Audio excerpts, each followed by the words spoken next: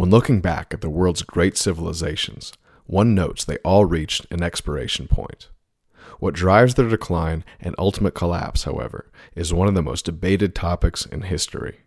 According to noted scholars Joseph Tainter and John Michael Greer, collapse occurs when civilization reaches a point of unsustainable complexity that requires ever-growing amounts of resources that are increasingly hard to obtain, making them vulnerable to internal and external shocks.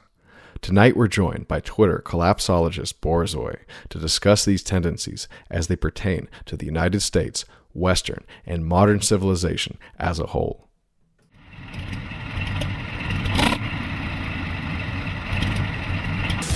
Well, I'm not a crook. I've burned everything I've got. Military-industrial complex.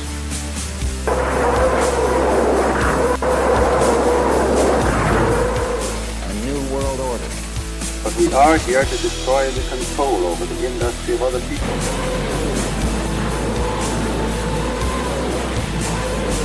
I did not trade arms for hostages. Ich bin ein Tier.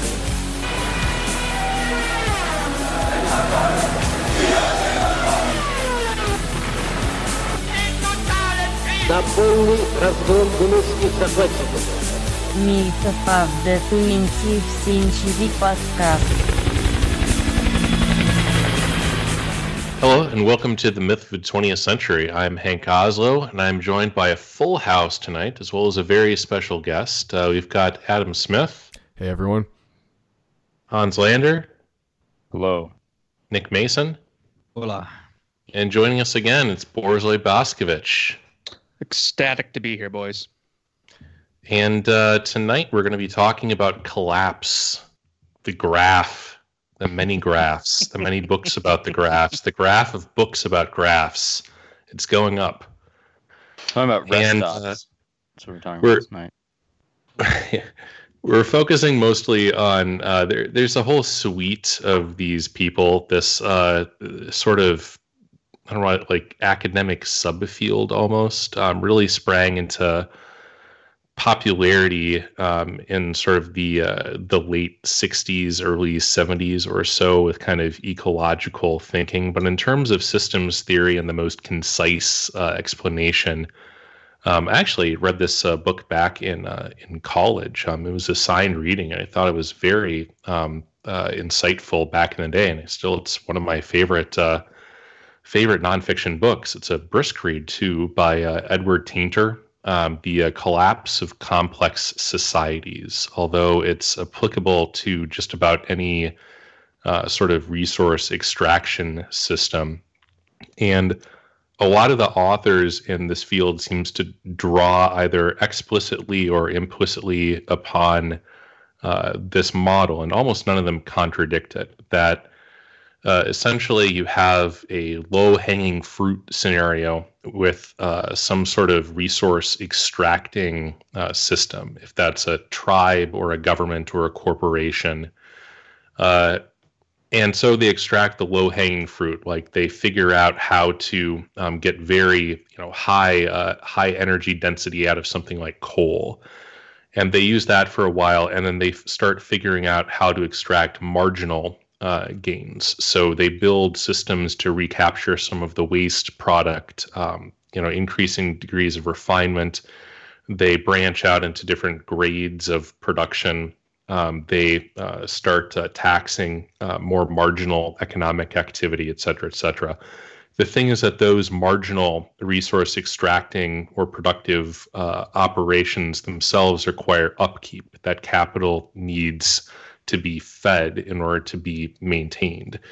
So the entire edifice is extracting resources more and more efficiently. It's getting higher and higher, closer to 100% utilization through the creation of structures that require energy to be expended in order to operate.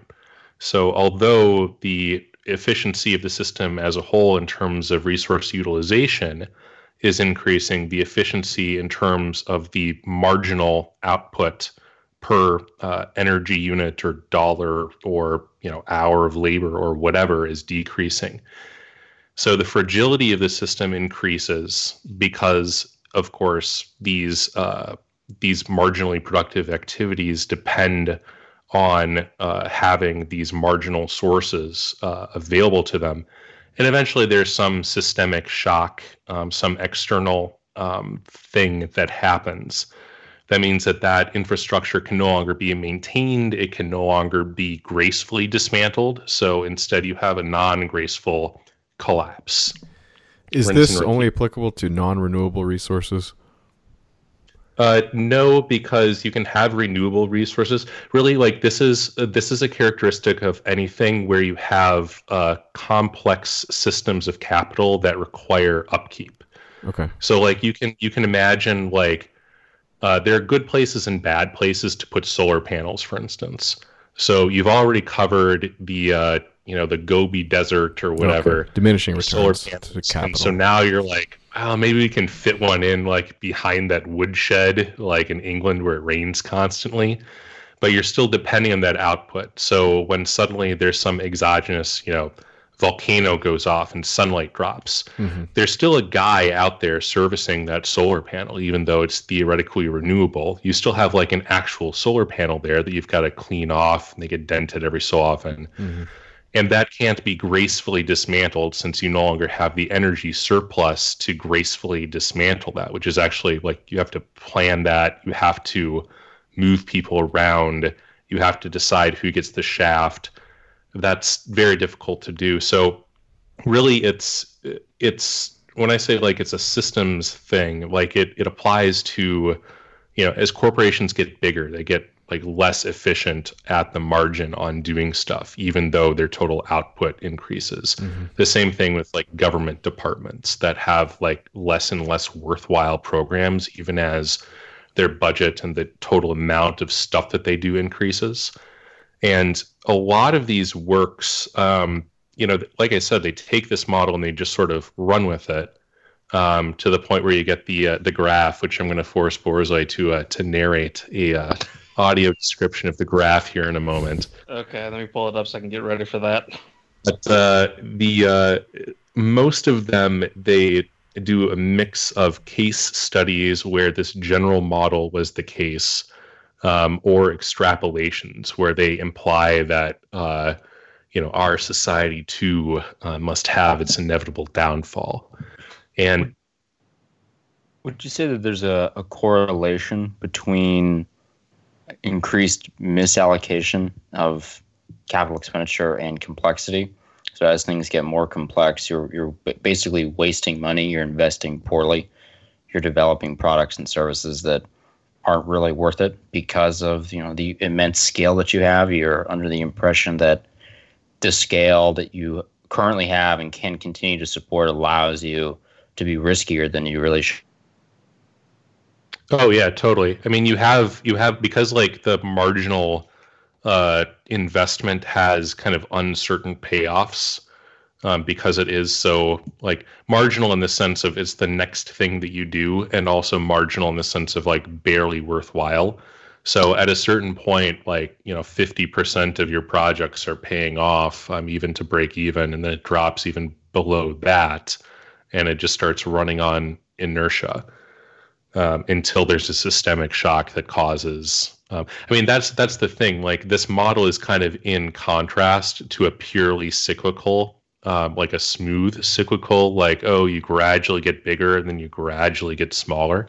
It's like you get bigger, it becomes unsustainable. There's a shock and then there's a collapse. So there's an asymmetry between the rise and the fall here.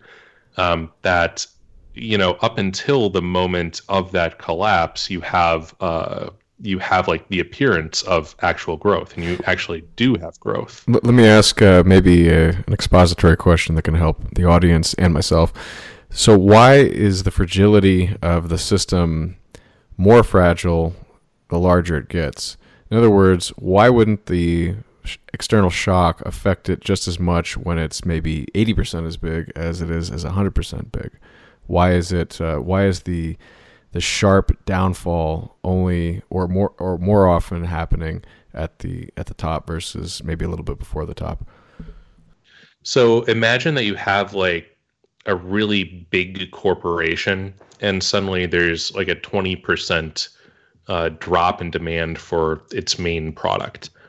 You have a lot more stuff that you have to tear down and a lot less stuff that you can do in terms of corrective action, because you've already sucked most of the juice out. Like, you got that big because you have a really tight less supply efficient chain. the larger you get. Versus, like, you have some auto mechanic or something, and business drops off because there's a recession. Right. It's like, well, there actually move. is headroom there, because, like, as an individual, like, he can live on 20% less. Right. He can, try to compete with, his dozens of competitors around him. Right. He has a lot more freedom of movement. Like, he's probably not the absolute most efficient. Like, right. I've squeezed every iota of productive capacity out of my personal, social, and economic capital. Okay. I have a intuitive, but the principle holds. All right. I have a question relating to a specific part of what Tainter says. So, I think it's the second chapter, he talks about the nature of complexity. So in his mind, two concepts important to understanding the nature of complexity are inequality and heterogeneity. So inequality, I think, is pretty self-explanatory. He just explains it as inequality may be thought of as vertical differentiation, ranking, or unequal access to material and social resources. But heterogeneity, I think, is much more important to the mind of Tainter, and I think this would probably be accepted by anyone who does systems analysis. I'm also thinking of someone like Peter Turchin, who does something similar to this with cryodynamics. But he's talked about heterogeneity and sort of management of heterogeneity before, but it's generally referred to as the number of distinctive parts or components to a society, and at the same time to the ways in which the population is distributed among these parts.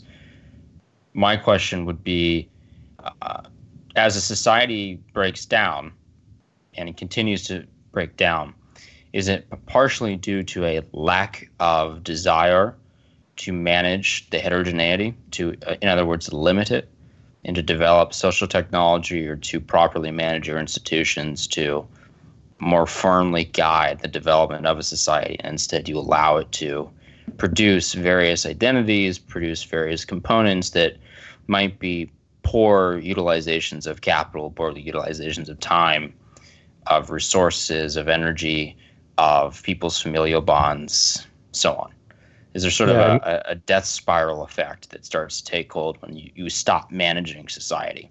Yeah, I mean, when you have heterogeneity, when you have that translates directly to the notion of complexity, in terms of like internal complexity, because you end up with things like a lot more factions that are making very obscure alliances. You have a lot more obvious trade-offs. Just purely ascribing it to a lack of will, it's a little bit of a, I don't know if you can ascribe like we're not willing to govern this because like it's more of a problem, versus we're not willing to govern this because we're this heterogeneity is also how you eke out those marginal gains. That's almost indistinguishable to me. Like, you see this in immigration rhetoric, where we need the next generation of consumers, and it's like, okay, well, are you not willing to enforce like a stable society because like this is actually to your benefit, or like? I think that's the best example in our sort of sphere of discussion that comes to most people's minds when they think of like, what is going on? Why are these corporations sort of destroying the long-term stability of the country and the system they operate in exchange for this short-term boost to their profits? I think it's just the incentive structure of our economy. Yeah. This is also, it's not just, on a systemic level, the economy is a huge part of that, but this is something that John Michael Greer does touch on a bit in decline and fall, because he's building on Tainter, and he's looking at this. Greer himself is a big believer in basically like of the imperial aspect of this system, and what Greer talks about in that book is you just have different groups. Is that once you have this structure in place, and it's basically kind of running on its own inertia, and people aren't thinking anymore about what's actually sustaining it. It inevitably devolves into you have different constituent groups basically just fighting for their own larger piece of the pie without any regard whatsoever to the long-term stability of it, because they've just come to take it for granted, or they don't feel any connection to it, or there's a number of, it's basically you have a number of multifaceted elements to it that occur. It's one of the, it's kind of like what they call the wicked problem, where when you step back and look, you can see all these problems connected, but when you're there, like, these aren't things that people think about. I wonder if this is similar to the very lazy social technology that I think so. Free market conservatives have, which is essentially, well, you just let things run themselves. Why would you try and manage the economy? I mean, in that their mind, works like in kind of sub macro complexity terms, but I mean, then you're subject to macro trends. Well, obviously, yeah. First of all, they're being disingenuous, but I think that honestly, it is worth pointing out that there's a good book that is sort of a good introduction to this, and it's just called Complexity: A Guided Tour. It's by no means a tome, and it's by no means the end-all be-all on the subject, but it's a good introduction for a lot of you out there.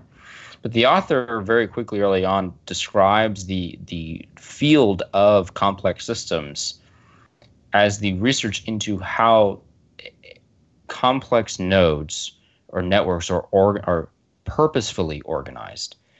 The assumption is that a complex system is purposefully organized for some specific purpose, and it's actually managed. The reason why systems break down, and I think this is what Tainter eventually gets to, is that because they become fundamentally unmanaged or mismanaged for whatever reason, whether it's laziness, whether it's lack of knowledge or capability, or it's lack of willpower, poor social technology, or, there's 100 possible reasons, right?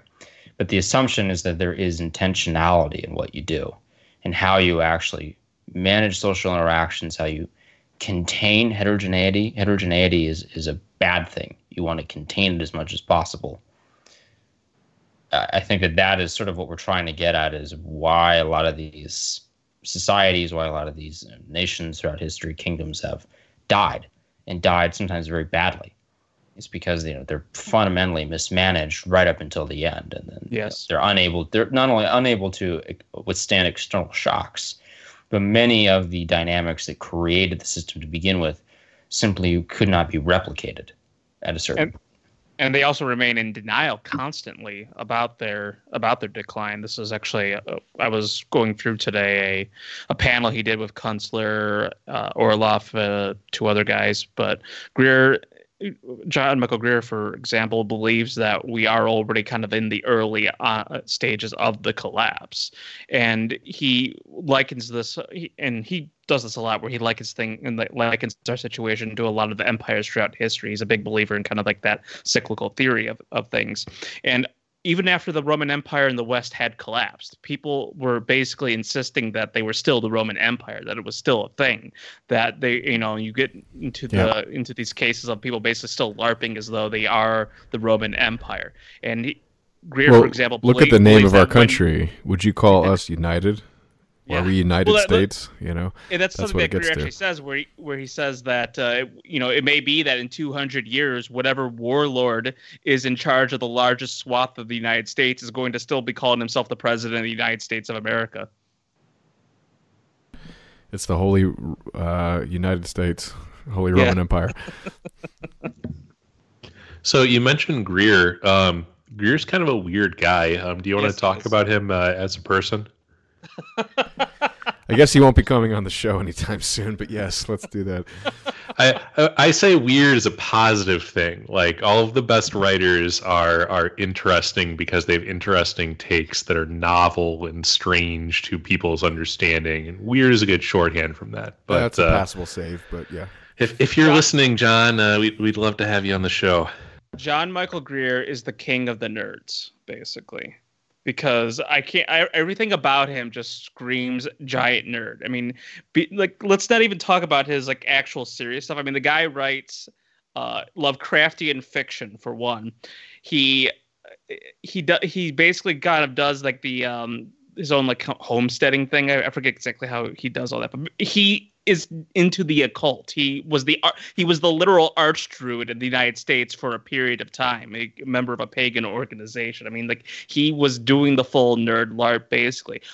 In addition to that, however, he's an incredibly prolific author who's written both fiction and nonfiction, and he explores things from this. He basically is the one who popularized this idea of catabolic collapse, so the way things break down over time with the resources and the infrastructure. And he's written basically his books. If you read them in chronological order, you see what he's building towards, of what he calls the ecotechnic future, where basically he's looking at a post-peak oil future where after we go through a scavenger society, what do we fashion out of that with what remains and what we have on hand? In addition to that, he's also a huge fan of history, so he explores all these things from Spenglerian and Toynbee's perspectives on this. In fact, on his deindustrial reading list, he highly recommends that people read both Decline of the West and whatever Toynbee's work was called. I can't remember off the top of my head. And comparing a study of history. Yes, a study of history. And comparing and contrasting those two, and then picking a dead civilization and following its exact trajectory from its high point all the way to its decline and all the events that happened into it, and seeing what lessons can apply today. So he's like, it's hard to kind of encompass the kind of person that John Michael Greer is, because he's just that guy who is into weird stuff and is interested in basically everything. There's a couple others that have. I think a lot of that stuff started with Gibbon, really. You know, the decline of all the Roman Empire. There's this obsession with charting the fall of an empire, taking a huge interest in why exactly something fails, and then attempting to place the dynamics of your current period and what you maybe predict 20, 30 years out onto the fate of a long dead empire that had vastly different cultural dynamics from you. I think it was really Gibbon who started this trend and made it a huge part of the Western historiographical canon, I guess you could call it. There have been others like Toynbee, Glubb, E.C. Hall, Tainter. Obviously, I think is probably the most prolific. Maybe outside Toynbee, but Tainter is probably the most well known at this point. I'm not really sure where this comes from, and maybe this is actually a sign of impending collapse, that you have an intense interest in studying falls of empires before you and trying to actively placate your mind with, parallels. Yeah. Between what happened. That's been a thing for like maybe, I don't know, Peloponnesian War isn't really about the fall of an empire per se, but I mean, it's describing historical processes in a way that like the goal is to learn from them. I mean, like the decline and fall of the Roman Empire was written in like 1790 or something. Yeah, it was 18th century work. Yeah. I mean, there are parts of, if you actually read history of the Peloponnesian War, there are times when Thucydides makes political commentary, or he'll give you insight into why a specific Greek kingdom was unable to perform well in the war, or why exactly they sided the way that they sided, or why exactly they lost. He tries to give you some insight into the cultural dynamics, and it could be very well that there was at the time a contemporary political reason to do that, to try and prevent certain remaining Greek kingdoms from suffering the same fate. I would say that Herodotus did that to an extent. So did who wrote the lives of the Greeks and Romans? Pliny, I believe it was. Ooh, yeah. This has existed for a while, but what I think you've seen the last couple hundred years has been, especially the last 40, 50, has been an intense interest in studying why it is that civilizations fall. And it could be that there is a real determination at the higher levels that we've created a very outscaled macro civilization that has multiple sub-civilizations, and there's a lot at stake. And if one goes down, you could look at something like the Bronze Age collapse, where multiple civilizations go down because trade has never... John Kerry explicitly said that. Like, John Kerry had a bit during the Obama years where he was talking about managing the decline. About America? Yeah. Or the West? Yeah, he was like, well, we're going into a more multipolar world, right, and we're just trying to like manage the... I think it was John Kerry. It was either Kerry or Obama himself, but I think it was Kerry. But he was basically, America will no longer be the world's foremost, or not, he probably didn't say foremost, but will no longer be this kind of hegemonic hyperpower. Kind of we need to manage ourselves into that. During Obama, I don't know if you guys know who Ian Bremmer is. I have a lot of issues with God. him. Yeah, exactly. Hans, I'm glad you know who he is at least. But he was shilling his book during that, probably that time. And he was calling it like a multipolar world, I think was the title, something along those lines. I'll put the actual title in the show notes. But his whole thing was, we've sort of lost the hegemony after the Cold War, and we've entered into a second sort of end of history era where things are not going to be like they were before. It's a basic thesis, but he kind of goes into sort of what America needs to do, and that's probably the sort of discussion circles that Kerry was in sort of putting forward that concept of like we need to, work with other people, and frankly, I don't disagree, but our obvious opinion of the State Department is slightly different than his. But you can't really get away from glaringly obvious facts that China has risen, Russia is no longer on its knees. It's gotten up at least, and things are not like they were in 1992. That kind of thing as well. I mean, with like basically like the system being self-aware, or the people within the system being self-aware of this stuff. I mean, you can see that as well with the limits of growth, which was commissioned, it was either late 60s, early 70s when it was first commissioned. But it was like in response to the oil shock, I think. Right. I mean, it was the 70s kind of. It was very contemporary. I think it came from the Club of Rome. It came out of these groups that were really incensed at the idea of peak oil, which proved to be total horseshit. The point of why I wanted to bring that up, because you can't talk about the graph without talking about limits to growth. So I know when we get to that, we'll be able to talk about that. But there was this question of why this stuff is the collapse of civilization becomes suddenly interesting, especially like in the last 50 years. And to that, I would have to probably say, that anyone who's paying attention knows that sense of like if you're not growing, you're dying. And there has been, or in the case of an empire, if you're not winning, you're dying. And that there's been that sense in America for a long time. People are very aware of it. John Michael Greer did an interview with a guy on one of his more recent books based about the religion of progress.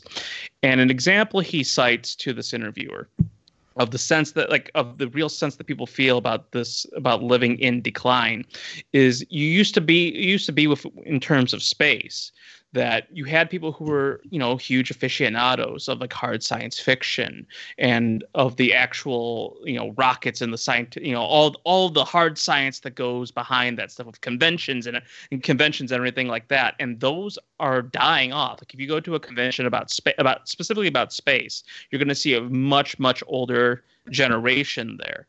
And that generation is fading off. It's the oldest ones are going to, basically it's going to be mostly baby boomers at this point.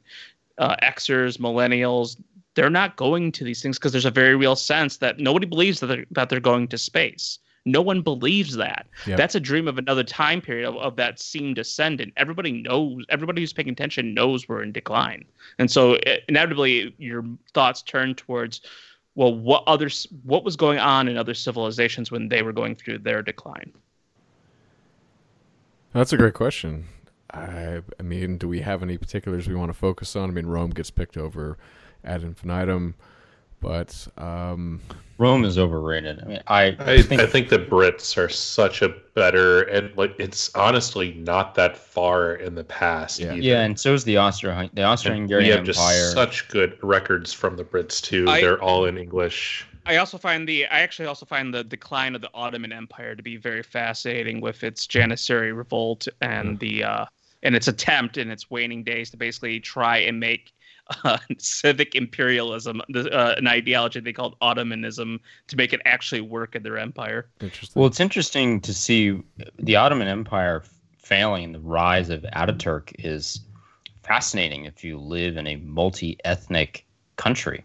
Yeah, because then that's a great study in what exactly happens when the old order breaks down and the ethnic groups start sizing each other up and seeing what exactly they can take from one another and what territories they can establish as rapidly as possible. And the Turks at the time as well had a very poor ethnic sense of self. They, to be called a Turk, that was like many of them would balk at that, because like that's when you say Turkey, they're thinking of like the Turkomen, these the more like the dirt farmers and these nomadic peoples that are out in the in the hinterland. These are, if you were, especially like in the Istanbul area, if you were in the Constantinople area, I mean, like you were an Ottoman. That's what you were. And that was a word that was basically very fluid in its meaning, like even what was an Ottoman at that point. And that's why I find that to be a very fascinating analog, because white Americans, I think, are going through a very similar thing where there doesn't seem to be this defined ethnic group for white Americans. And the Turks at least had the benefit of having more of a sense of self, and the language was a huge aspect of that. But that was a problem that they were having going into, and that's what led to the rise of the Young Turks partially, was to basically create this sense of Turkishness. Yeah, I think that honestly, though, Rome is. There's a lot you can draw from the analysis of the collapse of Rome. Also, shockingly, no one ever really talks about the collapse of the Greek kingdoms or the Greek states. That seems to go by the wayside a lot. I've never really been clear why, because I think. Well, the Z-Man thinks that it was too much democracy or something, but don't quote me on that, or him. Frankly, I've vaguely seen some theories. The historical blindness towards the Byzantines is partially because all of the writers are writing from a perspective of Western Christianity, which had like a almost direct relationship to the Western Roman Empire. I mean, the Eastern, especially because at the time where most of the historiography was being written, like that was a completely foreign land that had been conquered and basically depopulated by the Turks. Really, there was also a weird crossover with some of the political movements. There, like the notion of Byzantine politics as opposed to the notion of like the prudent Western European prince. That had some crossover too. But I mean, a lot of it, I think, also is that the records just weren't that great comparatively because of the lack of things that were preserved and the language barriers and everything else, like particularly for a contemporary audience.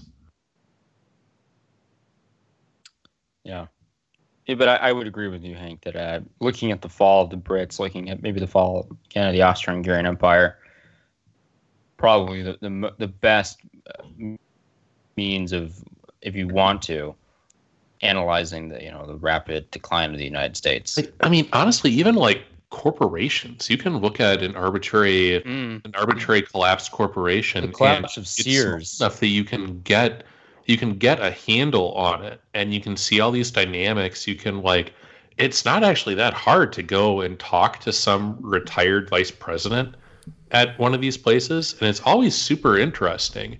Whenever you meet like a retired boomer who had a long career in one of these huge companies, it's like ask them about the internal politics or what they actually did. Like, people like to talk about this stuff.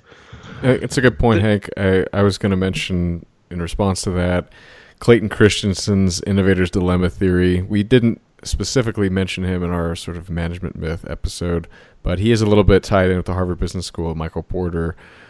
So make what you will of his theories, but his basic argument to me makes some sense, is that if you're an established company or empire, you have a way of doing business, and there's a reason you got to the point where you are, because there was a system at one point that worked, and then that became bureaucratized, and that became systematized. And now that there's an upstart competitor out there that figured out a way to hack into your system, find the good elements, outsmart you in other elements, they don't have that bureaucracy anymore. They can just execute on whatever works in the marketplace, or in the sense of like political economy. They can basically outcompete you. And because you have that sort of rigid system established in amber, relatively speaking, and you're not as nimble, you basically fall behind eventually. So there's lots of analogies, but if you look at China, it basically was sort of, the slate was wiped clean after the Japanese invaded and the Chinese Civil War. And then the Chinese kind of came up with a system. It didn't really work. They had a cultural revolution, and then Deng Xiaoping flipped it over again. And then that has been working. The American system was sort of fine until the frontier closed, but it was still protected by the oceans and somewhat of a nationalistic, protectionist policy structure to keep industry at home. But when the intermodal shipping container happened, and the unions and the sort of communist agitation in the unions in particular, and in the country as a whole, got the businesses basically sick and tired of the American worker, they just moved all the jobs overseas when they could. And now the multinationals are doing fine, but the middle class is screwed. And so the empire's stability is really threatened by this, and the democracy is not fast. It's not nationalistic. I mean, it's basically, it's a democracy. And so there's lots of these competing interests that don't really work together.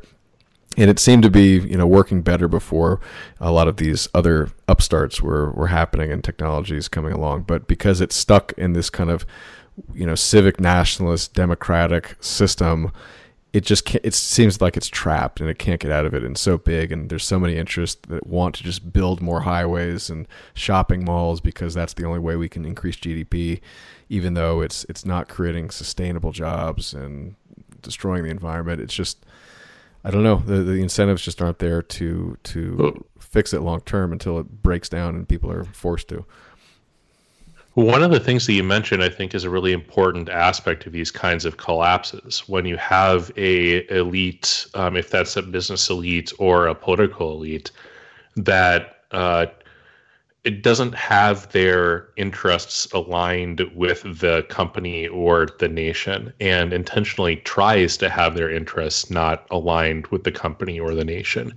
So you saw this with the rise of kind of a transnational economic elite that's perfectly happy to sort of do these bust outs of individual nations. But I mean, it's really obvious if you look at something like in the 1980s, when you would have these giant leverage buyouts. And the way that you did historically, because they don't happen as much anymore, a leveraged buyout, you have a financial firm that has access to a lot of capital. Back in the days, they used to sell junk bonds. And they go scouting around for a company that has a lot of assets that they can strip off and sell, basically doing a bust out, if you've ever seen Goodfellas. And what they try to do is partner with the existing management. So they'll go to management and they'll say, hey, we'll give you like N% of the resulting company and like a pretty fat performance bonus if you help us strip all of these assets off of the company and grind the sucker down to its core essentials and try to turn it into a cash funnel. They take all of the resulting debt, they pile it onto the actual company to vastly increase their leverage and make them very susceptible to these sorts of shocks, and try to grind out their money back. But the idea that like management is in on it in kind of a collusive arrangement against the interests of the stakeholders that supply all of the effective human capital that actually makes these things run, it strikes me as very similar to the idea that you have these transnational financial arrangements where, well, Hillary Clinton and her ilk became extremely wealthy by operating in the best interest of effectively a leveraged buyout of the American financial and political system and stripping of massive amounts of assets, primarily in the interest, if you look at the raw numbers, probably of China, and, God only knows how many specific grifts along the way.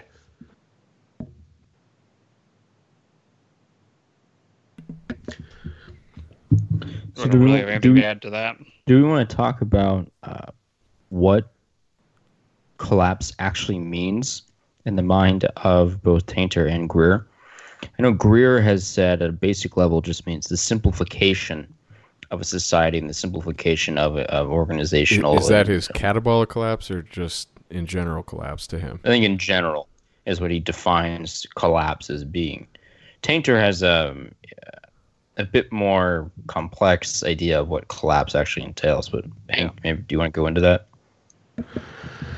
Yeah, I mean, Tainter's idea collapse per se was not something that I really focused on in terms of his specific definition. Like, as I recall, he sort of, in his case studies, he deals with the Romans, one of the Mayan, I think just like the Mayans in general, and one of the other South American ex-empires, I guess. Chacoan, I think it was. Yeah. I mean, I don't recall his specific definition other than kind of the obvious symptoms and the fact that total output goes down, like the amount of connections to each kind of node in your network dramatically decreases. Basically, all of the symptoms of the anti-revisionist history of the Roman Empire, where they're like, yeah, actually things did suck after Rome fell. It wasn't this peaceful transition. Anyone know what book I'm talking about? Yeah, I can't speak to what is specific if he had like a pithy definition. Well, I just wanted to know, and this is somewhat for the audience as well, like what is catabolic collapse exactly, as opposed to just other types of collapses? Yeah, Borzoi, is there like a distinction between the catabolic nature versus, like, I don't know, is there a non-catabolic collapse that does not have a flashy graph? Well, because I've had people argue with me about this stuff before. Like, there's Ugo Bardi, who's also been influenced by Tainter, who I think through his kind of like Seneca effect, he sees a much more rapid kind of a rapid collapse. But the catabolic collapse of John Michael Greer is basically because he uses anabolic and the terms anabolic and catabolic, so you can think of this kind of like with muscles, and like basically it's the way that your infrastructure just breaks down over time. The problem with when people think collapse is that they think like, oh, I'm going to open up my door one day, and then there's just bodies strewn around as Glanton gangs roam the countryside, murdering everybody they see. Now, though, in a situation where you have like true anarchy occurring, like you might get flashes of that. But really, what a catabolic collapse basically is just the cost of maintaining your infrastructure becomes too much, and then things begin to break down over time. You're going to be able to manage some upkeep, but it's just like this long downturning where you either do not have access to the resources anymore, or it's become too expensive to even extract. I was watching a video of a conference. Now the data has been updated since then, but at the time they were talking about basically what it took to draw enough energy out of ore, because they're going through reserves. So it comes a point where it becomes much, much more expensive to be able to extract this, to be able to maintain the infrastructure, the transportation, specifically the transportation infrastructure to get this energy and material from point A to point B to point C. And these costs will keep going up over time. Now, of course, these people are always trying to figure out this is where the peak oil stuff kind of comes into as well. People are trying to figure out what's the point where we can no longer sustain this, where you can't even make a profit on this anymore without being like total government incentive to do this funding. But basically, once you get to the point where there is no more incentive, or it's just too costly and too expensive to maintain, you're not going to see it all collapse overnight. It's just going to be a slow withdrawing, kind of like an empire withdrawing from its borders. So sort of like how we've seen Radio Shack slowly but surely disappear as people don't build their own electronics anymore. We've seen Sears do the same thing, but it's not like it disappears overnight. Right. Okay. Well, you mentioned peak oil. It's like every like shock to the capital stock reduces the capital stock's self-maintaining ability further, which means you have like a cascade effect, but it still takes time. Well, I think shocks are important, but I don't know if it's always has to be from a shock. But let me put it this way, because this gets into really abstract stuff, and to be able to to make it easier for people who are hearing these words catabolic collapse and what is that, what does that mean for me and my family? When you're living through a catabolic collapse, there's gonna be a lot of people in denial about the fact that they're living through a catabolic collapse. They might say things are tough right now, but better times are just around the corner. We just got to get the right leadership in, or they'll figure something out. People because you kind of have to puncture through this Hollywood myth of the collapse, where again, like I said, you open up your door and it's why the zombie thing is so.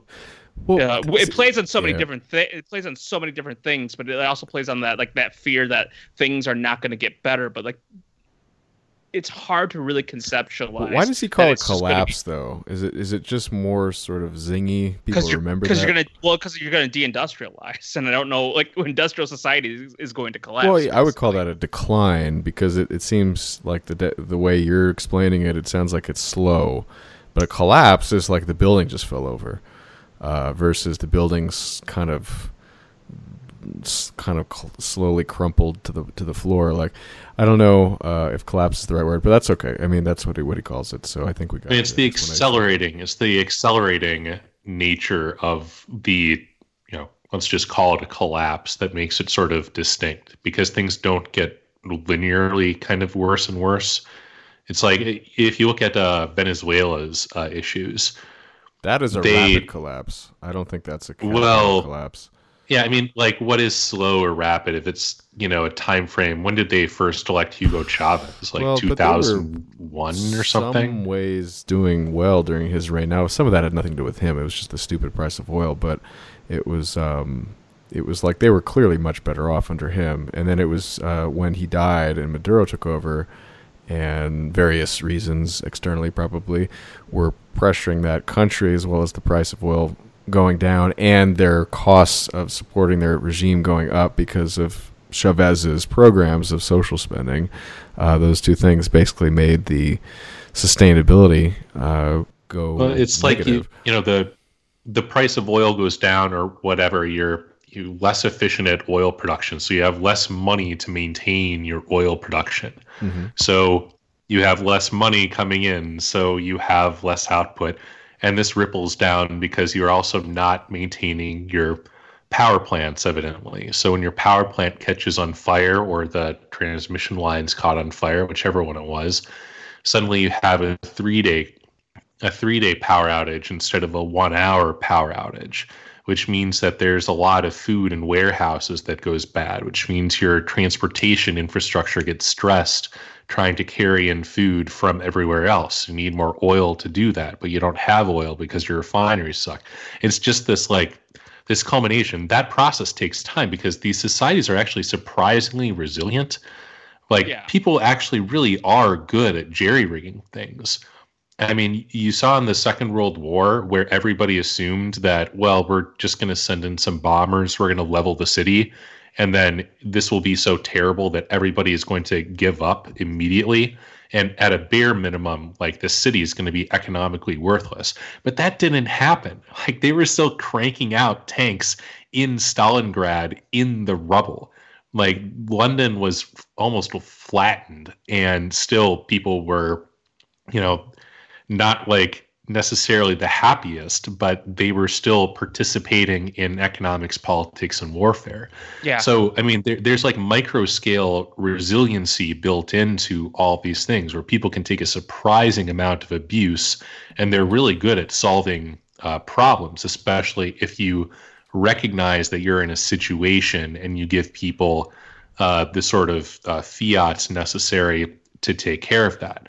But on a macro scale, it's there's only so much blood you can get from a stone. And when your entire economy runs on stone blood, then you end up in this recursive death spiral. Your point's taken about Venezuela not happening overnight. I didn't mean to imply that. Yeah. What I was comparing Venezuela to is America, for example. I think, we got a much, regardless of the reasons, our decline is slower than what's happening in Venezuela. That's all my point was. Yeah, I would add a metaphor of take a bridge, and the bridge is in decline. It's falling apart, and you don't have the people who are responsible for this have become moral and spiritual degenerates. From the perspective of a larger historical time frame, that bridge is already collapsed, despite the fact that you have cars and people walking across it every day. Yeah, and the bridge may collapse, but you might be able to jury rig a part of it, half of it's completely gone, but the other half's kind of sticking out of the water. You could probably jury rig something to still make use of part of that raft. That's basically what kind of a catabolic collapse is. Society still goes on. So as the amount of energy available to power the economy declines, the amount of goodies the economy produces for people to fight over will decrease. But the goodies won't necessarily go away as fast as people would expect when they hear collapse, because there is a lot of built-in infrastructure that is still somewhat useful, and they can be used for a time without devoting resources to its maintenance. For instance, you can take a homemade wind turbine made from wooden boards and a car alternator might never produce enough energy to manufacture a replacement car alternator. Just because DIY wind turbines made from these aren't a viable technology to power an industrial civilization, it doesn't mean that that such a device wouldn't be useful. That's right. The stages that after industrial society collapses that Greer talks about, where you go into this scavenger society and eventually you emerge into what he calls the ecotechnic society of basically how do you take what you have and still build an advancing functional society based on the fact that this energy resources they're gone now. If I can give a couple of anecdotes and some numbers to give flavor to people's understanding of the United States' state of infrastructure, in my little book, Exit Strategy, I mentioned some of this detail, but my personal actual experience I can add in as well. In touring the country, I've seen literally what a lot of people have been describing as sort of this slow collapse in the infrastructure itself, in particularly hard-pressed economic regions of the country and some of the Rust Belt especially. You will literally see overpasses going over highways where rust is sort of jumping out of the concrete. It basically just got so corroded that the rust expanded and pushed concrete off of the exterior of the side the side rail of where the cars, can't drive over off the edge. And then you'll see exposed metal and rust falling off, and there's just not enough money to maintain that. There's also the American Society of Civil Engineers who give annual report cards, regardless of how self-serving you may assume this to be. There are other industry, in manufacturing in particular, industry groups that will look at the state of American infrastructure and talk about how much money it would take to actually fix what we have just to keep it in its current condition for the foreseeable future. Not talking about building new things, but talking about maintaining it. And it's in the order of like $4 trillion that we're not even putting in to get us to that level. And instead of spending that on overseas wars, we could be doing that, if we had the correct policies in the government. But it's just not happening. And so what ends up happening is these roads are literally deteriorating slowly but surely. And then we're getting to the point where people on message boards that I'll read occasionally will talk about how there was a road that when they were growing up used to be fine. And now there's a giant gully running through the middle of it because the city can't raise enough money to pay for the re-asphalting of the road. So this is occurring. People are seeing it. The exceptions perhaps are the wealthiest of the wealthiest neighborhoods. But overall, there is a decline in the country's infrastructure. And I've even heard this from people visiting the country. And they say, back home, the government would employ people to fill potholes. I don't know why there's so many potholes here. And, this wasn't from a quote-unquote first world nation this person was coming from. So this stuff is real. I don't see how anybody can really objectively argue that it's not happening, but as Borzoi points out, people are in denial about the fact that we are still a first world country. I mean, this is what Trump ran on. One of the anecdotes he would give is when he'd land his plane at LaGuardia, where his private jet would go into. I mean, the signage was literally made out of crummy 2x4s that were rotten. And I've been in plenty of American airports after visiting countries overseas and just being embarrassed. I mean, how dirty they were, how badly the sort of design was, and just the level of disorganization overall with the human capital. I mean, we don't even need to get into that, but it's just the physical stuff is bad. So I saw a feral pigeon attack a child at Newark Airport. It's a sign of the times. I mean, but Adam, how could people believe otherwise when the fundamental myth of the system is the myth of progress? I mean, how could America be in decline? America can't be in decline. The West can't be in decline because the West, or what's left of it, is apotheosis of progress. And that's something that I forget what he called it, but that's John Michael Greer has an entire book about that, of basically progress being a religion, and it's because that it's treated as such a religion. And he writes primarily from the American perspective. He's talked about this before, like that he's aware that there's European perspectives on this, but he doesn't try to speak to that because he doesn't know enough about it. So he's speaking almost entirely from the American perspective on this. And in America, we have such a huge, like, our religion, our civic religion is progress. I mean, this is something that even this is one of the many reasons why conservatives are basically useless, is why we always say that they're just 20 years behind the Democrats, is because they also believe in this in this religion, this myth of progress, that we have to be advancing towards something. And I'm trying to remember with like Zizek's things, like there's a light in a light at the end of the tunnel, but it might just be a train that's coming to hit us. So we've talked about some of these processes, and we've started to get into scenarios. But before we go there, I believe what we're really talking about is the black thing is it's going up, which causes the blue thing to go down. We're talking about the doom spaghetti now. Paint us the word picture here. All right, so we're talking about doom spaghetti. All right, so this is the doom spaghetti, also known as, in capital letters, the graph. If you're on Twitter, you'll see, and you follow me and any of my buds, you'll see this graph posted as a meme. So a little bit of background on this. This is the World 3 model, which was developed out of the Limits to Growth, which had been commissioned by the Club of Rome. So I know that people have raised concerns about this. This gets into like peak oil stuff and whatnot. We don't necessarily agree with everything in this model, and you can actually do your own modeling with this stuff, but that's not germane to this. So this graph, this boom and bust graph, you have, starting from the top going to the bottom, colorful lines. You have resources, which is in blue. You have births, which is in red. You have deaths, which is in black. You have food, which is in green. You have population, which is in light blue. You have services, which is in orange. You have industrial output in green. And then at the bottom, you have pollution in purple, I guess, lavender, whatever.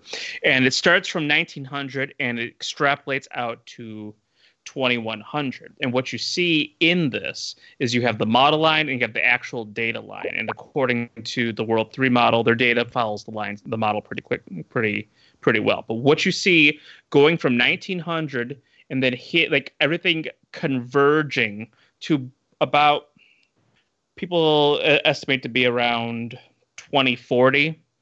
At least that's what on this graph people debate on what the actual year would be. I don't see the point of even debating years. But you're going to have your resources go down because obviously your resources are limited. We do not live in a infinite world. We live in a finite world, and no matter how much you refine your processes to basically extract maximum energy out of your resources, you're going to run out of them at a point. It's just you cannot escape that fact. That's just a natural law right there.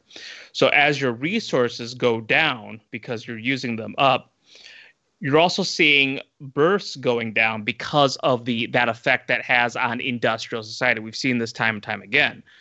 Industrialized societies lead to less births in the family. And I mean, we're hitting that kind of within the West, we're hitting that crescendo where you have people going into full kidult and, basically, sterilizing themselves in order to avoid having children at all. Well, once you hit that kind of like that peak, whether it's peak oil, that catabolic collapse point, whatever it is that whatever that point is, the deaths are going to start going up. Because even though the deaths have been going down due to industrialized society, with the basically people living and eating better and getting healthcare and medical advances, your food supply is going to go up, but then it's going to go down once it hits that same point. And this is all related to that resource line. And what corresponds to all of this is the services, which is kind of like electricity and then your industrial output, which from 1900 obviously has been rising up. You reach that point where the resources diminish, that's going to go down. And at that same time, you have pollution rising with industrial output. But once you enter into deindustrialization, which is that 2040 point I've been talking about, where the doom spaghetti basically all converges all at once, the pollution will eventually taper off because you're not creating the industrialized output for that. Obviously, your industrial output goes down as well. Population will start to decline as well as the deaths go up because you basically hit peak population. This is and regardless of the graph, peak population has been something that has been debated among ecologists and people who are into this kind of stuff.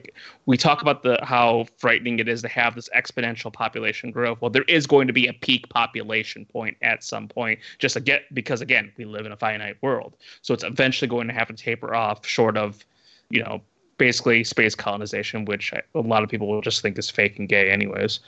But that's basically the gist of it. All the lines converge at a certain point due to resources being used up. Deaths go up, population peaks, tapers off, pollution peaks, tapers off, and we just go into a deindustrialized society. Well, I'm looking at it as a concise explanation here. Like the actual genesis of this thing, it makes such a nice meme because there's a lot of stuff going on, so you can swap out the labels, of course. It was funny. I'd seen this. Seldom do you get into the origins of graph. I just want to comment.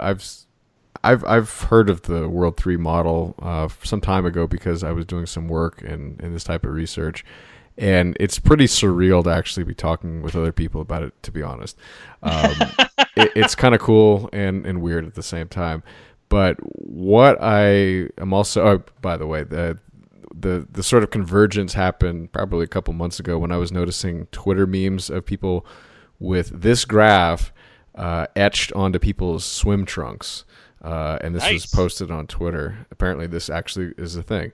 People are wearing this to the beach. But what I was going to say about the graph itself was that the actual data overlaid against the model predictions are not perfectly aligned. But if you've ever done any sort of forecasting and modeling of systems, especially something as sort of complicated as an overall socioeconomic system, you would never expect anything to be perfectly fitting itself. But I got to say, like, I'm looking at the closeness of the actual versus projected lines. They seem to fit fairly well, in my opinion. Yeah, the one that was off the most is deaths, and it's likely because so deaths went down a lot more than they were expecting through the the advancement of industrial society. And it's likely because of a lot of medical advancements. And also, I'm going to guess as well, it might actually have a lot to do with food production as well because of the Green Revolution. Well, it's also, if you look at right above it, the births have gone down as well. And so you could ascribe much of the lack of death to be the lack of people, growing at the rate that they expected it to. Well, the population grew. It did grow. But Sorry, I was looking at population, not births. Yeah, no, you're correct. You're correct. Yeah. And the other thing that I was going to say before, there was some contention about peak oil, or maybe Hans was thinking of Hubbert's curve. I'm not exactly sure. I'm a peak oil believer. I don't think it's something that has to happen exactly again to the forecast precision level that you would only accept it if it was only off by 2 hours or something. I mean, a lot of people basically looking at the oil production numbers in the United States, for example, are missing out on the fact that the fracking wells that are being drilled right now are way, way, way less productive in the long run compared to the previous wells in the United States and in other countries with the traditional drilling systems. The fracking wells basically have to go down and over, use a lot of high pressure water, takes a lot of energy to get even that to that point. So the yield is not very good. And then in terms of just the extractable oil itself, because you're effectively extracting the stuff from the pockets of rock, not pools of oil, mind you, but pockets of rock that contain a little bit of oil, you're just not going to have a very long living well. And so these wells are basically running out of oil within 3 to 5 years versus traditional wells, which would last for 20 years or more. And so I think because of first of all, the industry built up quite a bit in the United States because of this technology when prices of oil were higher. And so that attracted a lot of capital. A lot of companies developed and deployed and purchased fields and put wells on them. They turned those wells off when the price of oil dropped. Prices of oil have come up recently, and so now these companies are basically desperate to get back into the black, and they're trying. There's a lot of people who say the fracking industry has actually never delivered a net return on capital, believe it or not. But they're pressured very short term on Wall Street, and so there's a lot of companies that are now, because oil prices went up a little bit, they finally see their chance to sort of grab some profits again, and so there's this mad rush to get back into the game. But again, it's just not going to last very long because they're going to run out. So I don't see how peak oil doesn't happen. I see it happening. Now, the reason it hasn't happened like some of the predictions were predicting is because of things like this technology. However, again, this technology does not give you a long-term solution. It gives you a short-term solution. It gives you a little bit of that marginal additional oil that you can find, but it's a hell of a lot more expensive to get it than it used to be. It takes something like 5 barrels of oil of energy to get, it takes 1 barrel of energy equivalent to get 5 barrels out of the ground today. But whereas 50 years ago, you would get maybe 20 or 30 or 40 barrels of oil for every barrel of oil energy equivalent you had to put into the ground. So you can see that the trend is not good, and it's getting less and less sustainable. And I'm actually pretty sanguine about oil particularly, almost uniquely. That's the only thing that I'm not particularly worried about, just because there are technologies that have been fairly well field tested that can produce oil substitutes at around like $120, $130 a barrel. was what some they of those, figured. however, are operating under the current system where they don't have to take up. I mean, renewable, like ethanol, for example, currently takes up about 30% of the U.S. corn cropland.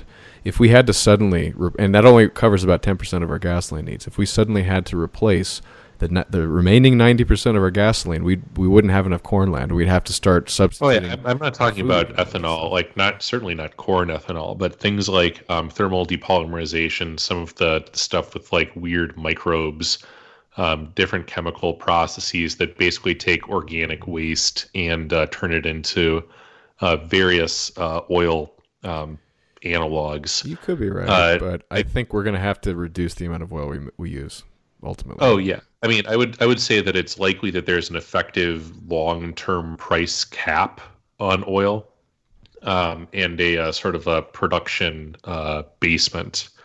Whether that's compatible at scale with the way that American society is set up. I mean, because it's not even, you talk about oil. Primarily, oil, like you burn it to make your cars go and to make electricity.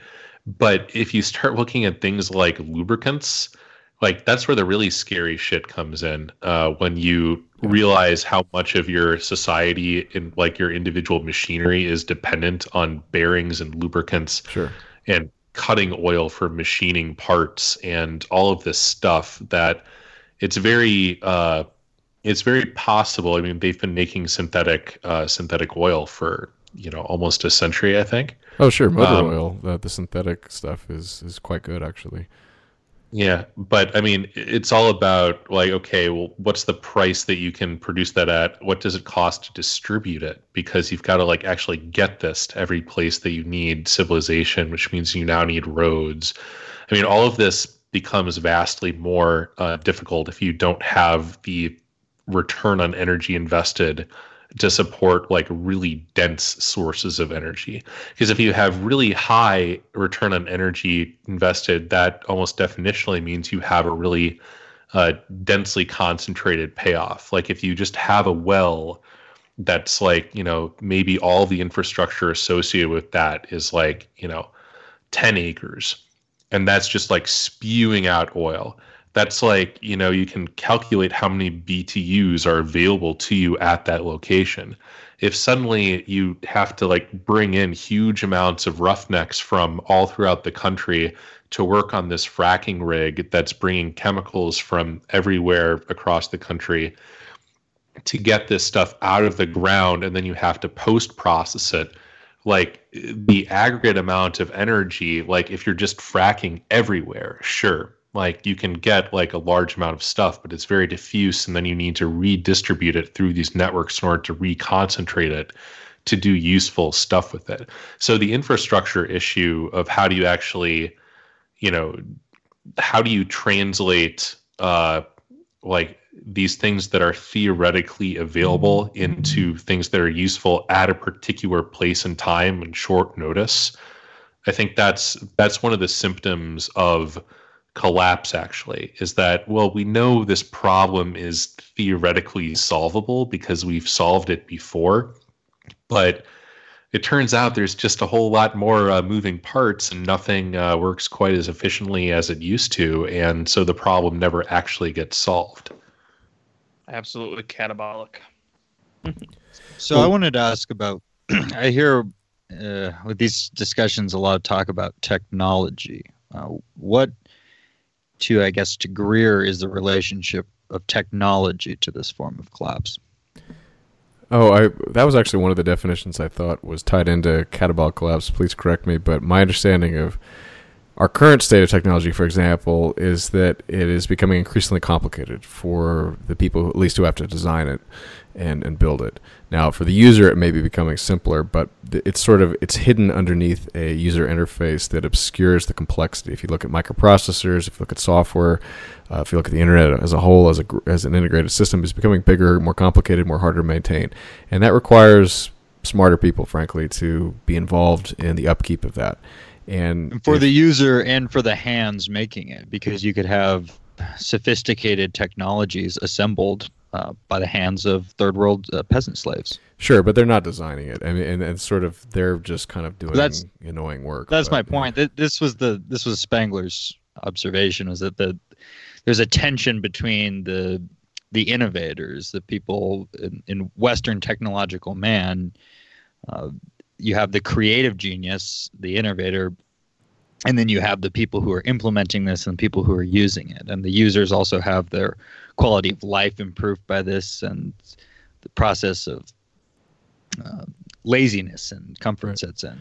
Well, I mean, there's a lot of, like, if you look at the graph, I mean, there's many sort of intersecting lines on this sort of discussion of technology itself even. But one of the theories is that because we're getting more and more complicated, and because there's a lot of people who basically see that we're getting dumber, I mean, it's the fertility rates of the lesser intelligent people are much higher than the more intelligent people. So we're going to obviously, right now, we're losing the average IQ race. Now, there may be, in some areas, a increase in smart populations on a very small level, perhaps, but overall, they're losing out. And this is going to create a long-term sustainability problem because our technology cannot continue to get more complicated because there's not going to be enough smart people to maintain it. And so what the collapse thing, the theory is that it's going to collapse to a state in which it can no longer collapse further, or at least there's enough incentives to keep it not from collapsing. And I think that's just another pressure point against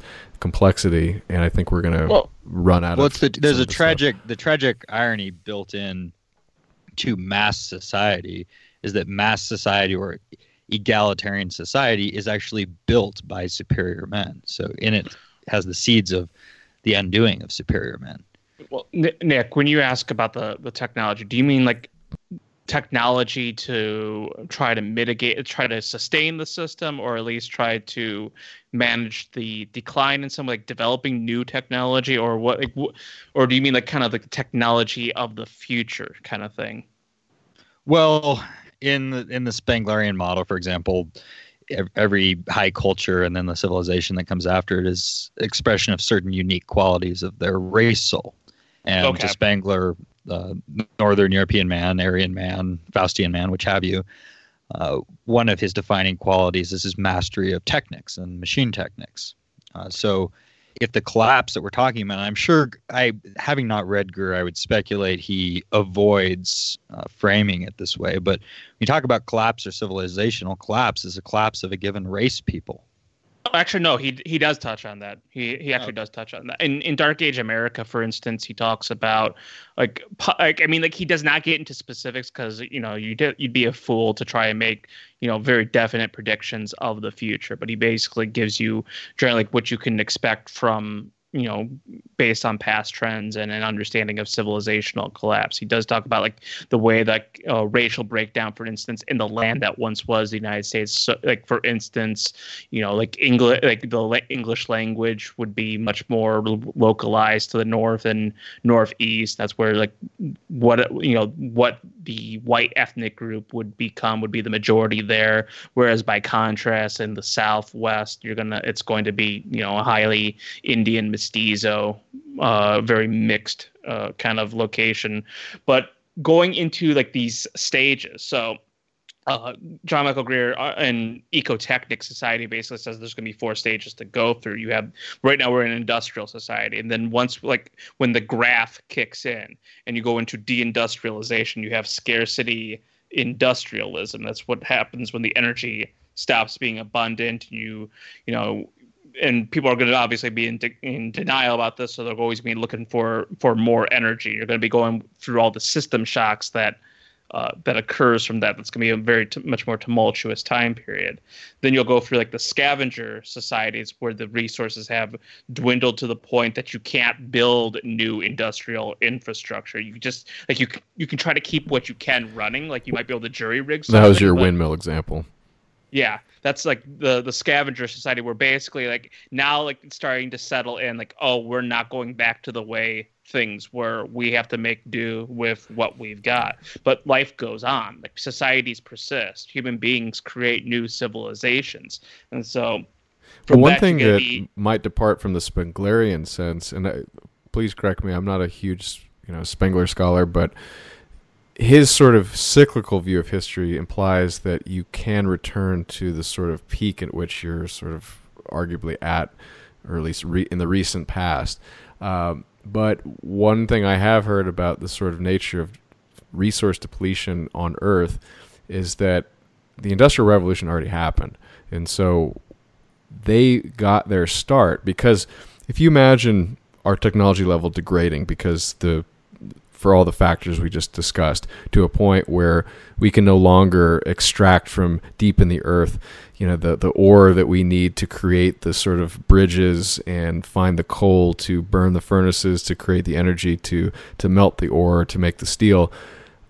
We can't have another industrial revolution because the industrial revolution basically started by the virtue of the fact that in England they could basically just dig 5 feet under the ground and pull a bunch of coal out to make the beginnings of the Industrial Revolution. If we've already degraded to the point where we've lost the technology to do what we're doing now, the resources are going to be so much harder to get that second time around, and we will have to create an even more advanced level technology, which is not possible without some logical progression in order to get even the basics going. And so that implies that you may never even get back to where you were.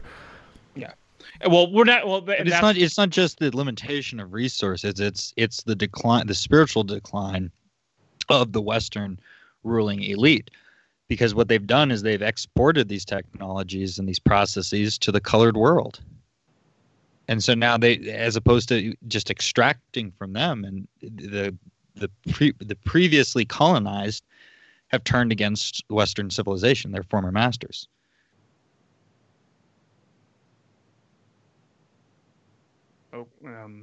I mean, I don't disagree with that. I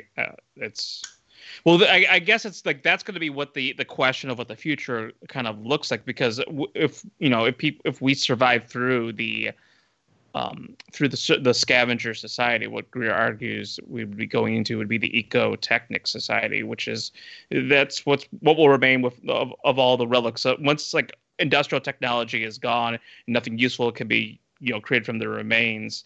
We're not going to be going to we're not going to be becoming medieval peasants or going into like an Anne Prim society or anything like that. It's just that the technologies that can make it through the long bottleneck of renewable energy and resources only are going to be the ones that'll still manage to be around. And certain technologies will persist due to the Lindy effect. Like we're going to basically be going into this kind of weird future, assuming that assuming I guess like not everything is destroyed as much as possible because of like the various nuclear the nuclear weapon problem we have and the nuclear plant problem we have, but we're going to be the eco-technic society that Greer argues that we're going to be going into, and this is like hundreds and hundreds of years in the future. Like we're talking 200 300 years. It's going to be this weird mishmash of the technology that can survive and that you can develop off of without the Industrial Revolution technology. So what did he call the society again? It was something technic, and my question Eco-technic. Eco-technic. So what is the technic part of the eco? Is this like the Guillaume Fay theory of archaeofuturism? Like what exactly is the technic aspect in Greer's? I think it's a revision. Again, having not read, I think it's a revision of Spengler, because Spengler would define the North European high culture, then civilization, in its later stages having the machine technic. So I think he's replacing machine technic with eco-technic. Absolutely, yeah. But can you give me an example of what an eco-technic does? Or if it's not a person, like what is it? What does the society look like to it sounds kind of like you'll have the persistence of some technologies that don't require kind of complex capital input for their upkeep. So you'll have a lot of kind of odd legacy stuff. You'll have a lot of economic development patterns driven on the local level by what happened to be available and self-maintaining on a micro scale. Stop me if this is sounding. I should make clear what technology is in a Spenglerian sense. So technology is creative technology is man's ability to alter modes of living, ways of living. So it would be, I suppose, forming ways of surviving and living based no longer on purely machinery, but on some other I don't know, subsistence farming or some shit. Oh, okay, so the Technic is not necessarily a hybridization of like a machine and sort of like precisely. farming. The it's Technic basically the Technic is the farming or the natural way of living itself. Well, basically, permaculture for one is like the developments of that is something that Greer talks about a lot in Ecotechnic Future, like that as. Kind of, I think that would be an example of that. I mean, one thing that he talks about when he talks about the ecotechnic society is that it's hard for us to even imagine what that would even actually look like, because we're talking about something that's, you're trying to extrapolate, hundreds of years into the future. But basically, you're going like the technology that works is going to be the technology that works, whereas everything else will be cast by the wayside. But like basically, like the time period that we are living in, this time of abundance with these ridiculous widgets and this. These monuments to the Industrial Revolution that we have built, these are going to be like the myths and legends of societies hundreds of years in the future. Yeah, and Borzoi, let me read to that end. Let me read Spengler. This machine Technics will end with the Faustian civilization, and one day will lie in fragments, forgotten. Our railways and steamships as dead as the Roman roads and the Chinese wall. Our giant cities and skyscrapers in ruins like old Memphis and Babylon. The history of this Technics is fast drawing to its inevitable close. It will be eaten up from within, like the grand form of any and every culture. When and in what fashion we know not. Faced with this destiny, there is only one world outlook that is worthy of us. That which has already been mentioned as the choice of Achilles. Better a short life, lull of deeds and glory, than a long life without content. Already the danger is so great for every individual, every class, every people, that to cherish any illusion whatever is deplorable. Time does not suffer itself to be halted. There is no question of prudent retreat or wise renunciation. Only dreamers believe there is a way out.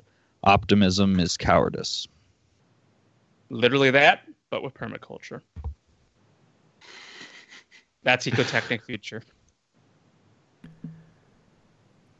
So let's go. Monument. Like we, and this is something that Greer talks about. Like we may very well be the devils of the future because of the society that we left behind. If they connect our wastefulness and our inability to cherish what we have because like Greer paints a very grim picture in Dark Age America of absolute just ecological disaster wrought by our inability to keep things in check. We be slaveholders. I don't know. I mean, how he's basically seeing this coming from limits to resources. Is that the primary reason? He's not talking about the stuff that probably Nick is theorizing. No, about yes and no. I mean, like he basically Greer just takes Spengler and adds ecology to him. But is he including the racial aspects? Well, there we go. So, I mean... I'm sorry. I mean, when I say ecologist, Spengler was an ecologist of history. Right. I mean, like biological, like environmental ecology. I'm just saying, like adding that to it. Okay. It's that's the core of Greer. Like where he taught, he's the he's got this whole thing of fashioning himself as the arch druid, but like the guy focuses heavily on basically collapse of civilization. He goes to Tainter, he goes to Spengler. He views environmentalism through the lens of civilizational collapse. Like he doesn't get into like just the science. Like he doesn't focus on it like from a scientific angle. Like of we have this level of pollution in our water, and these are the solutions we need to apply to that because the system's not like we've seen this rise and fall happen constantly in every empire and every civilization. The same patterns repeat themselves. The problems are not going to be solved. So does he have any particular suggestions, or is he basically just saying we have no way out of it, it's inevitable, we just need to enjoy his novels? Collapse now and avoid the rush.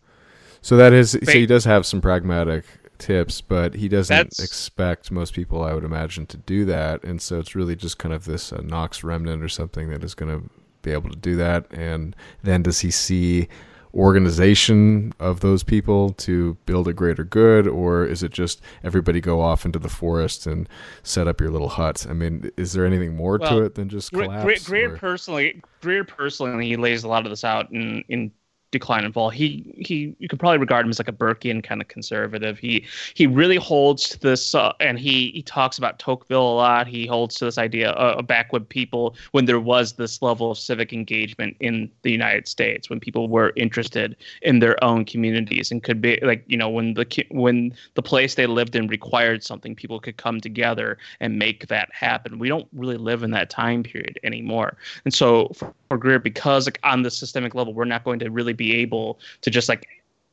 somebody's not going to be able to run for president and fix these problems. It all starts at the local level. Now, if you had this giant, consciousness sweeping the country where people were like actually interested in solving these systemic problems, and we're starting at the local level, like then you could probably see like some change happen, because Greer argues that change comes from the ground up. I think he's just rather pessimistic that that's even really going to happen. But if you're going to make a go at it, the place to start is in relocalization, in forming community bonds, in having practical skills that can survive lean times. He talks about people living poor lives with dignity, because he believes you're going to be going through leaner times no matter what. And the more you're prepared for that, the more you're going to have people who are able to respond to those problems and might even be able to possibly better mitigate those problems. We don't know, but the thing is that it has to start on the local level. And until that groundwork and that, social capital is built in, we're just all going to be little atomized people watching bits and pieces of the country collapse around us, helpless to do anything about it.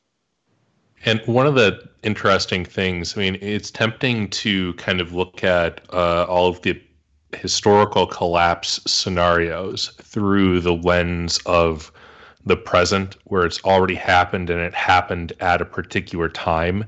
And you can say, like, ex post, like, oh, the Roman Empire, it was doing good around, 200 BC, and then there's this peak, and some stuff happened, and then decline and fall. But history is replete with examples where you had reconsolidations that happened. Like, you had things in the Roman Empire, again, like the crisis of the 3rd century, that were successfully resolved. Or, the Byzantine Empire, which, descaled in the sense that it was just a more compact, contiguous zone in a different, more hospitable neighborhood with more robust institutions that survived for another 1,000 years. So it's not strictly, I don't want to say that it's not inevitable, because I'm actually very long-term pessimistic. Like, if you gauged out 2,000 years, it's like, there's not a whole lot of upside on that time frame for a variety of reasons. But given the amount of accreted local social, economic, and political capital in fairly defensible parts of the United States, for one, but also, what are the odds that New Zealand actually collapses, in a Greerian sense? There could be some kind of world-spanning plague, but of course they could just shut all their ports, that biology game style. If the rest of the world economy goes to shit, they'll have problems importing some capital goods, but they do have a local industrial base. There's islands of order even in these collapse scenarios, that I think there's this no bootstrap theory, like the thing about all the easy ore is already gone. If we deindustrialize everywhere, then it's impossible to bootstrap. But the whole process of the industrial revolution wasn't really like, oh, like surprise, there's all this iron ore on the ground. It's much more revelatory if you look at things like the machinery bootstrapping process, where they figured out how to use like one lathe to make a more precise lathe, and so on until you've got like this whole machining sector that can make very interesting things very cheaply and productively. And that sort of bootstrapping process is ultimately a factor of, if you have human capital that's allowed to deploy itself at some kind of minuscule level of industrial resources, I really find it difficult to see like global collapse scenarios short of like really huge asteroids that manage to kind of permanently ground that sucker. I mean, I could see the empire reconsolidating if it was to reorient itself in terms of its relationship to the outside colored world, as well as if the true culture stratum of the people was able to purge itself of the nefarious alien elements, and you had a new vitalism where people who were able to have creative solutions and who had the will to carry it on were able to ascend to power. Yeah. I mean, I largely agree with that as well. It's like the real collapse is basically the collapse of the spirit in America. I mean, like, as the collapse of any civilization always is. Yeah, and when you look across America, because like we have our people cling to that Second Amendment, as though that actually like effectively means something. But like you look at what should be the local community, of what should be the very foundational block of any kind of like any revival movement, to come out of anything localized, is you see a completely degenerated people, from the from the Walmartian to the person hooked on opiates to basically or to like the dopamine fiend that's basically strung out on technology. Like there's no will or spirit to fight or survive in many pockets of the United States of people just simply existing. And that's Greer. That Greer talks about, mentions that basically like when hard times come, there are going to be people who are just going to choose to die than have their lifestyles be interrupted in any way. I support localism as a way for us to cope with what's happening and survive. However, no extension of the civilization, no 2,000 more years of the empire can come unless that vitalism happens to the upper stratum, the elite. Mm-hmm. That's where it needs to happen in order for, on a civilizational scale, for it to continue. Yeah, I don't think any of us know for certain what's going to happen, and I think I can foresee all these scenarios being in the realm of possibility. And I think what's important about what all of us have said is that these are possibilities, and if we want to increase the odds of what we arguably all share, and then individually we have some disagreements, but overall we can kind of work together and probably try to set aside some of the petty differences, we can increase the odds if we pick a good strategy, experiment, learn from our mistakes, and move forward.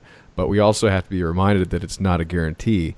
And I would hope and I would argue that the fact that it's not a guarantee would motivate us a little bit to take it a little more seriously and a little bit more passionately than some people who would just argue that, oh, well, they will figure it out, the smarter people or the people in power will figure it out. Well, they're not. I mean, look at the evidence. I mean, there's just not enough evidence to show that we're...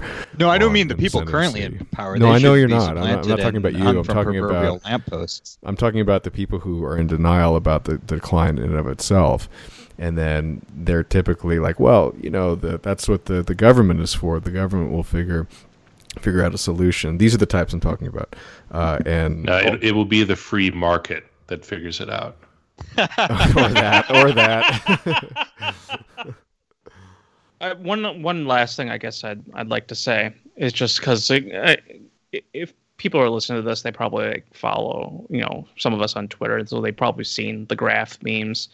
And I have a hashtag graph Twitter where I discuss basically like elements of this kind of deindustrialization, this catabolic collapse stuff. But it's also about talking about sustainability, and what you can do to do what Greer calls collapse now and avoid the rush. Which what that means is to basically be living within your area, like being able to live like. Were something to happen, are you basically prepared for it? Is really like just the long and short of that. But people get really despondent about this stuff because I think it just ultimately comes from the fact that they don't want to believe that they're living in a decline and that we're just going, like somebody's just going to engineer our way out of this. This is the whole point of this is these are hard to swallow pills. Like these are hard to swallow truths that ultimately you have to confront. And if you want to have this hope of actually turning things around, like it starts with confronting what the actual reality is. It's like, and it's, it couples with all the stuff that Nick's talking about of the vitalism and the like. But until you have an accurate assessment of the actual situation you're in and that your civilization is in, like everything else is just coping or like snake oil to try and figure it out. The reality, Borzoi, is that civilization itself is decline, and it's just a question of how long you can stretch that out for. Yeah, well, that was actually like that was one of the things in the graph. If you see the meme version of it, like there's a sustainability model that they had developed, but unfortunately we're past the point of that. We can't go. We can't get that sustainability model working. But I mean, that's like those of us on Grafter that started this, like we used to be the original Pine Bros. That when that emoji kind of like lost its meaning, that's why we adopted the graph to kind of make our ideas a little bit more clear. We're what's called right-wing decelerationist, and we say this in the technological sense, not the cultural political sense. Is that we're technological accelerationism we just don't think is going to happen. But our right-wing decelerationism, our DEC, is about managing the decline in an extremely sensible right-wing way, which is like that's the normative way. It's like it's just right-wing because it's normative. I hate to be pedantic, but wouldn't it be more accurate to say you're a complexity decelerationist? Because how could you be a technology decelerationist when you're actively trying to find solutions to problems? That's technology. Okay. Yeah, like it's. that. I mean, it was just a way to just because decelerating is the opposite of accelerating. Like it's not a serious thing in terms of like a serious actual ideology. It's basically just taking this realistic look of like accelerationism isn't going to happen. We're going to go into decline. Let's manage that. And we're going to manage it in a sensible, normative way. Well, these are good themes, and the fact that Nick mentioned complexity, I think, is apropos because technology is not inherently bad, in my opinion, and nor is civilization necessarily bad in the kind of context of what the world is. Individually, yes, we might become softer, weaker because we are dependent upon technology. However, taken as a whole, if you are in a group of people with no technology, you don't have to go look any further than the Native Americans versus the settlers of North America coming from Europe. You do need to be able to survive at the end of the day. And if your competitor is more than willing to use the best tools available, and you are not for ideological reasons or ecological reasons, you may get wiped out. And so this is the sort of conundrum that we face when we're dealing with the real world, frankly. And it's also what Kaczynski talks about in his anti-tech revolution is that the incentives, unfortunately, are not there for people to voluntarily give up their conveniences and implements of productivity, because if they do so, they will lose power, lose status, lose money.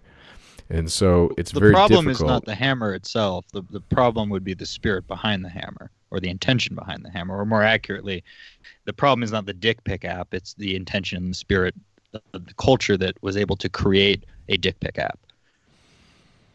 Well, this is getting into a whole other debate on that. That's actually getting like into the Kaczynski debate, where he basically says there are no good hands holding technology. But I don't know if that's something you guys want to get into right now. Well, I don't have any easy answers for damn sure. I think when we want to change things, we have to be... He's wrong.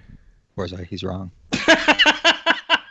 You and I can have a Kaczynski debate another time. Mr. Nick Mason. I know your opinions on this. Well, what I was getting at also was civilization itself, aside from technology, to me means, organization of community on a large scale.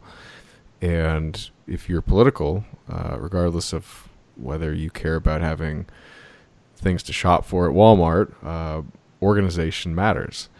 And that's a technology in and of itself. And so I don't necessarily see civilization being bad, but it does come with a lot of faulty promises that the continual progress and progression of certain aspects do not always lead to good outcomes.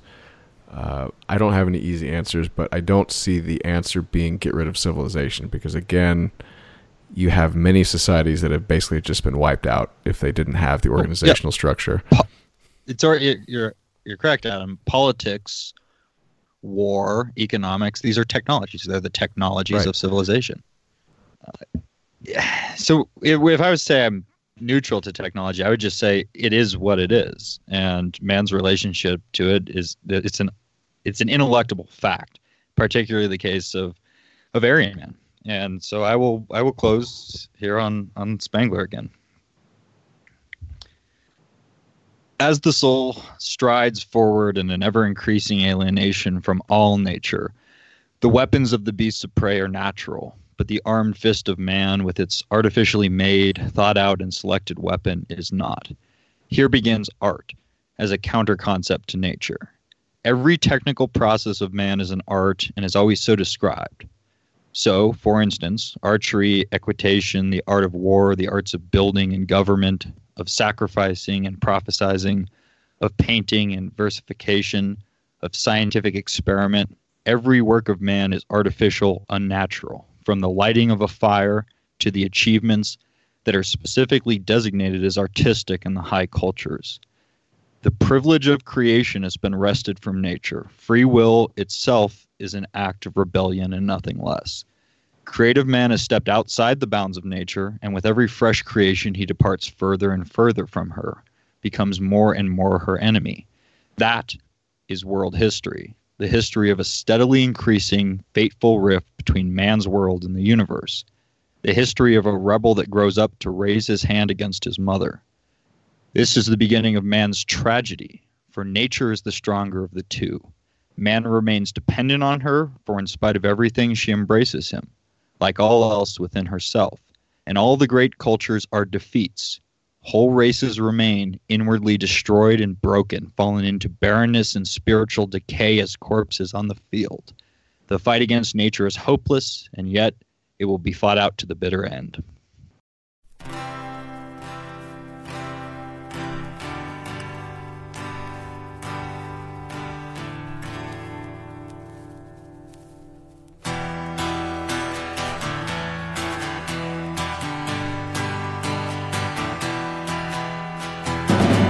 They're making the last film. They say it's the best, and we all help make it. It's called the death of the West. The kids from fame will all be there. Free Coca-Cola for you, and all the monkeys from the zoo. Well, there'll be extras too. They're making the last film.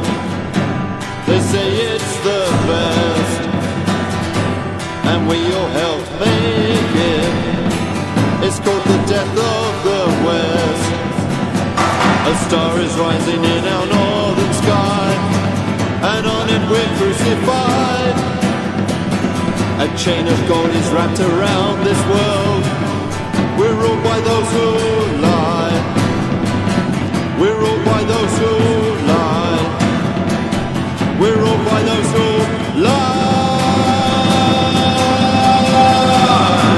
They're making the last film. They say it's the best, and we all help make it. It's called the death of the West. They're making the last film. They say it's the best, and we all help make it. It's called the death of the West. It's called the death of the West.